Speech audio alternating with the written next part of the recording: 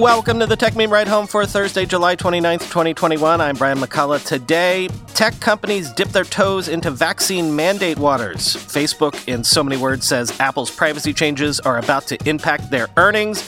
Will Didi take itself private again to please the Chinese government? Is Peacock doing better than I at least thought it was? And a crypto startup is sliding into the biggest growth market I've seen in this space yet. Here's what you missed today in the world of tech.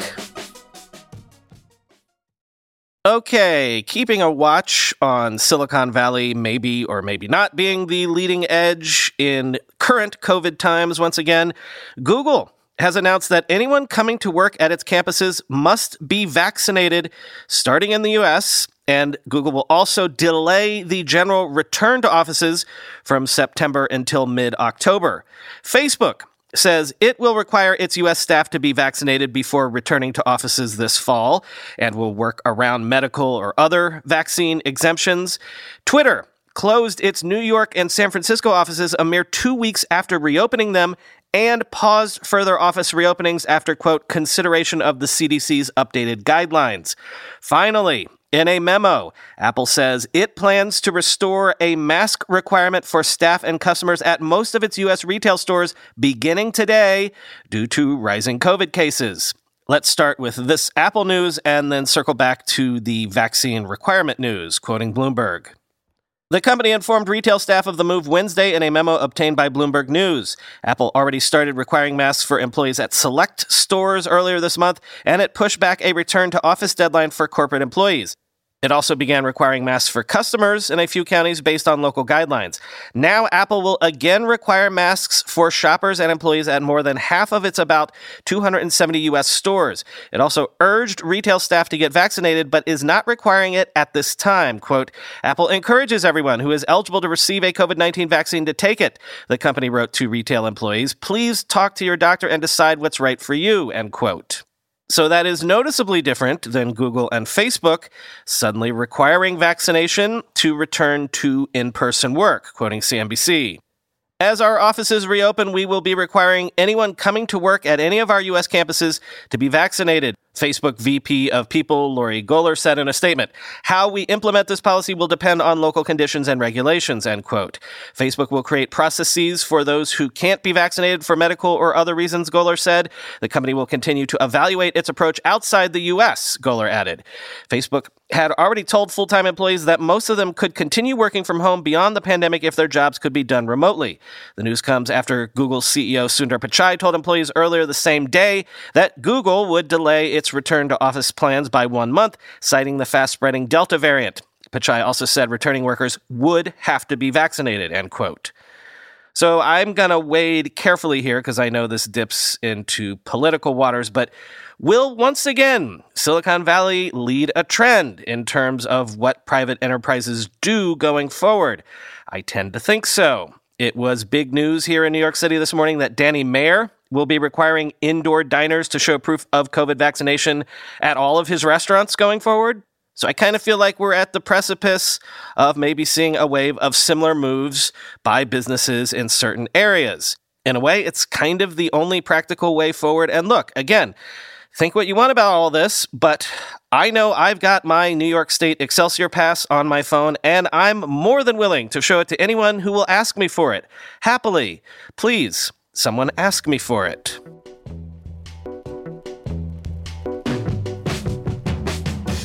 Facebook joined the earnings parade yesterday, reporting Q2 revenue of $29.08 billion, up 56% year over year. So stop right there.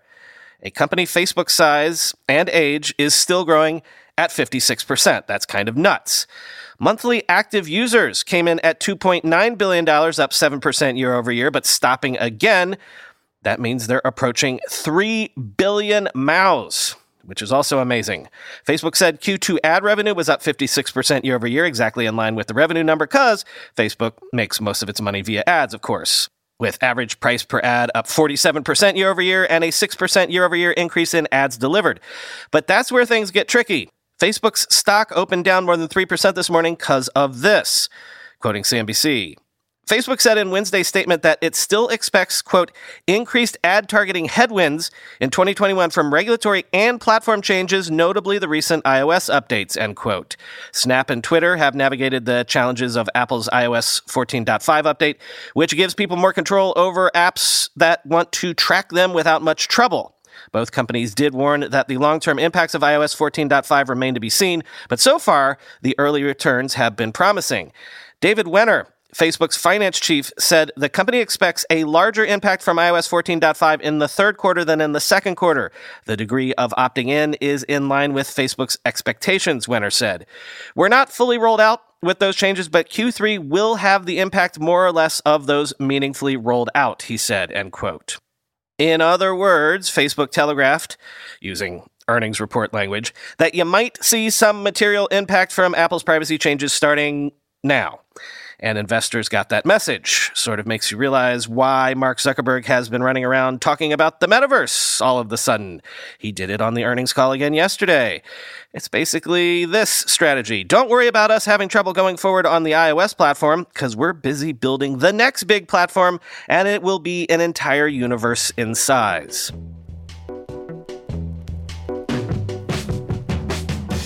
So this morning, sources were telling the Wall Street Journal that Didi is considering going back private in order to placate Chinese authorities. The word was that they would compensate investors for losses using money made during its IPO, which I'm not even sure how that would work. But the company has also come out and denied these rumors this morning. Still quoting the Wall Street Journal, the Beijing-headquartered company has been in discussions with bankers, regulators, and key investors about how it could resolve some of the problems that emerged after Didi listed on the New York Stock Exchange on June 30th, the People said. A take-private deal that would involve a tender offer for its publicly traded shares is one of the preliminary options being considered, they added. A take-private offer could be funded partly or predominantly with money that Didi raised from U.S. and global investors in the IPO. The price that the company would offer to investors has yet to be determined, but it could be around or above the $14 per share IPO price, one of the people said. Didi has asked its major underwriters to gauge investors' views regarding a privatization plan, as well as the pricing range that they would accept, the people said. The plan is still under deliberation and would need approval from Didi's board and major pre-IPO investors, including SoftBank's Vision Fund. CAC, the Chinese cybersecurity watchdog, is supportive of the privatization plans in principle, according to one of the people. SoftBank is unlikely to help fund a deal, the person said. The Japanese conglomerate's first Vision Fund previously poured about $12 billion into Didi and holds a 20% stake in the company, end quote. Also, word this morning that SoftBank is considering selling about 1/3 of its stake in Uber in order to cover its losses in its Didi investment, of which there are about $4 billion worth of losses as of this moment.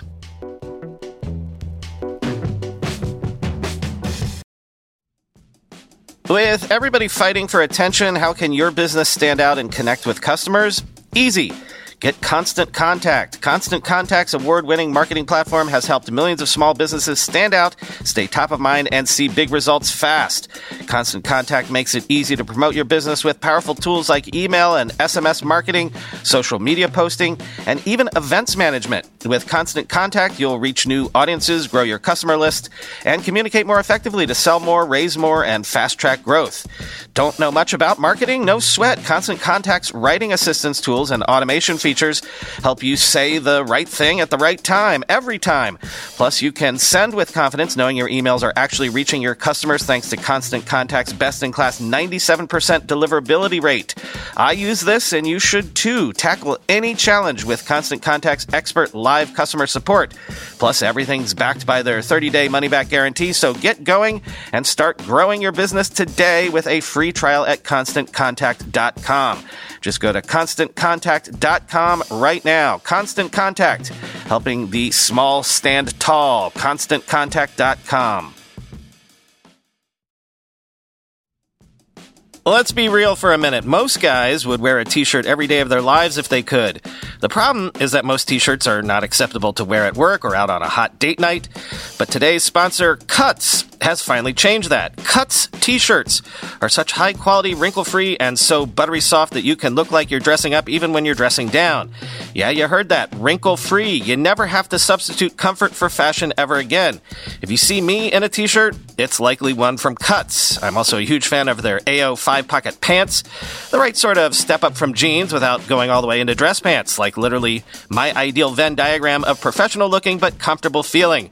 When you touch something from Cuts, you can immediately feel the quality. Their proprietary fabric blends are ridiculously soft and breathable, they don't wrinkle, and they look way more expensive than they actually are. For a limited time, our listeners get 20% off your entire order when you use code RIDE at checkout. That's 20% off your order at cutsclothing.com with promo code RIDE. Please support our show and tell them we sent you. Experience the perfect blend of style and comfort with Cuts Clothing.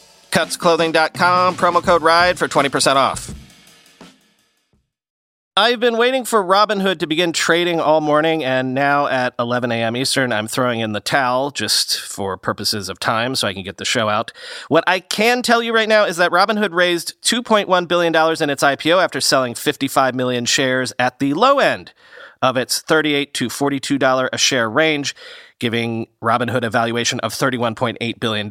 But again, low end of the range, which isn't ideal. I can tell you anecdotally that everyone I know who has a Robinhood account got emails offering to let them in on the IPO this morning.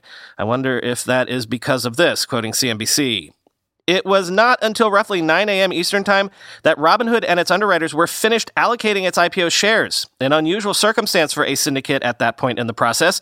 Goldman Sachs and JP Morgan Chase are the lead investment banks on the deal. CNBC's David Faber said an institutional source said, quote, "They're begging us to take Robinhood shares," Faber said on Squawk on the Street before the opening bell on Thursday. And I said, "What do they got left?" And he said, "Lots," Faber added. Robinhood, which planned to allocate 20 to 35% of its IPO shares to its retail clients, was reportedly sending messages late Wednesday to those retail investors about buying shares, according to CNBC's Leslie Picker, end quote. So that's why I've been waiting to see how trading went when it actually opened. Feels sort of tenuous at the moment, but things went completely smoothly for Duolingo, which closed up 36% in its NASDAQ trading debut yesterday, giving the language learning app a market valuation of nearly $5 billion after raising $521 million in its IPO. So, nice first day pop for them. Narrative violation here, and I'll cop to the fact that it's a narrative that I have bought into and passed along to you. Maybe Peacock is doing better in the streaming wars than I thought, quoting The Streamable. In today's earnings call, Comcast officials said streaming platform Peacock continued its dramatic growth thanks to its day-and-date movie distribution, its original content, and its sports productions. Peacock had a total of 54 million signups and 20 million active accounts as of this week. According to Comcast CEO Brian Roberts, that's 50% higher than last quarter. He cited the performance of the day-and-date release of Boss Baby 2 in theaters and on Peacock, along with the release of the Peacock original Dr. Death. In addition, Roberts pointed to sports on Peacock, including the 2020 Summer Olympics and the upcoming season of Sunday Night Football. With the networks of NBC Universal in general and Peacock in particular in the midst of the 2020 Summer Olympics, company officials have been notably bullish on the future of the young streaming platform, especially given its performance during the Tokyo Games. NBC Universal CEO Jeff Shell was confident about the performance of the Olympics for the networks. Quote, "We are going to be profitable on the Olympics," Shell said, pointing out that his team worked through logistics for the Tokyo Games, that NBC Universal had, quote, "learned a lot that we will take to Beijing," referring to the upcoming 2022 Winter Olympics in February. Earlier this month, Universal announced a deal allowing the studio to shift new release movies from HBO to Peacock during the Pay One window beginning in 2022. The films will be available on Peacock for 4 months at the beginning and end of the 18-month window, while going to other distribution partners in between, end quote. Still doesn't make up for Peacock being a complete UI and UX nightmare, though. OpenAI has introduced Triton 1.0, an open-source programming language for writing GPU code for neural networks, and claims that it is easier to write than even NVIDIA's CUDA, quoting ZDNet. OpenAI claims Triton can deliver substantial ease-of-use benefits over coding in CUDA for some neural network tasks at the heart of machine learning forms of AI, such as matrix multiplications. Our goal is for it to become a viable alternative to CUDA for deep learning, the leader of the effort, OpenAI scientist Philippe Tillet, told ZDNet via email. Triton, quote, is for machine learning researchers and engineers who are unfamiliar with GPU programming despite having good software engineering skills, said Tillet. The fact that the language is coming from OpenAI, which developed the GPT-3 natural language processing program that has taken the world by storm, may give the code some added preeminence in the AI field. The software is offered as open source with the requirement that the copyright notice and permissions be included in any distribution of subsequent copies of the code, end quote. Finally today, this is one of those, of course there would be a business for that moment. The U.S. Marshals Service has awarded a $6.6 million contract to crypto startup Anchorage. Why? Well, when the feds seize Bitcoin and other crypto assets from bad guys, they need someone to do something with it, quoting Decrypt. Alongside cash, real estate, art, and other asset classes used in the course of committing federal crime, the USMS has seized some amount of digital assets in recent years, Anchorage shared in a press release today.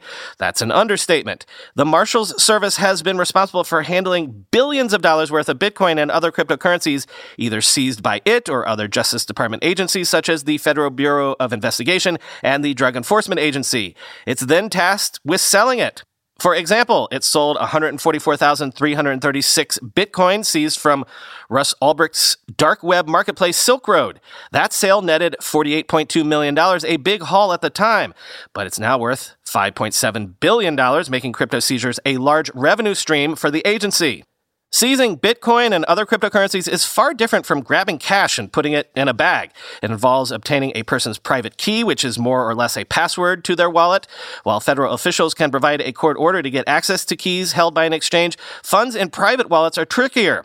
One explanation, the person whose crypto it is can hand over the private key. The government can also lean on hackers to attempt to discover private keys. The USMS began looking for a contractor to take custody of, store, and dispose of its assets back in 2019, ultimately settling on Anchorage. According to the company, Anchorage will now be responsible not just for storage of private keys, but creating new wallets, managing any blockchain forks or airdrops, and prepping assets to be sold off. Anchorage competitor BitGo won a similar $4.5 million contract from the USMS in April. Neither USMS nor BitGo independently responded to Decrypt's questions about whether that contract is still in effect. Anchorage, which began as a cryptocurrency custodian, gained a banking charter this year with the Office of the Comptroller of the Currency, becoming the first federally chartered digital asset bank. Anchorage Digital handles custody for over 50 assets, including Bitcoin, Ethereum, Zcash, and USDC stablecoin, end quote. So you know when people snark, when is somebody ever going to build a real business on top of crypto? Well, here you go. There's Coinbase in this. Picks and shovels can mean marketplaces and asset forfeiture, I guess.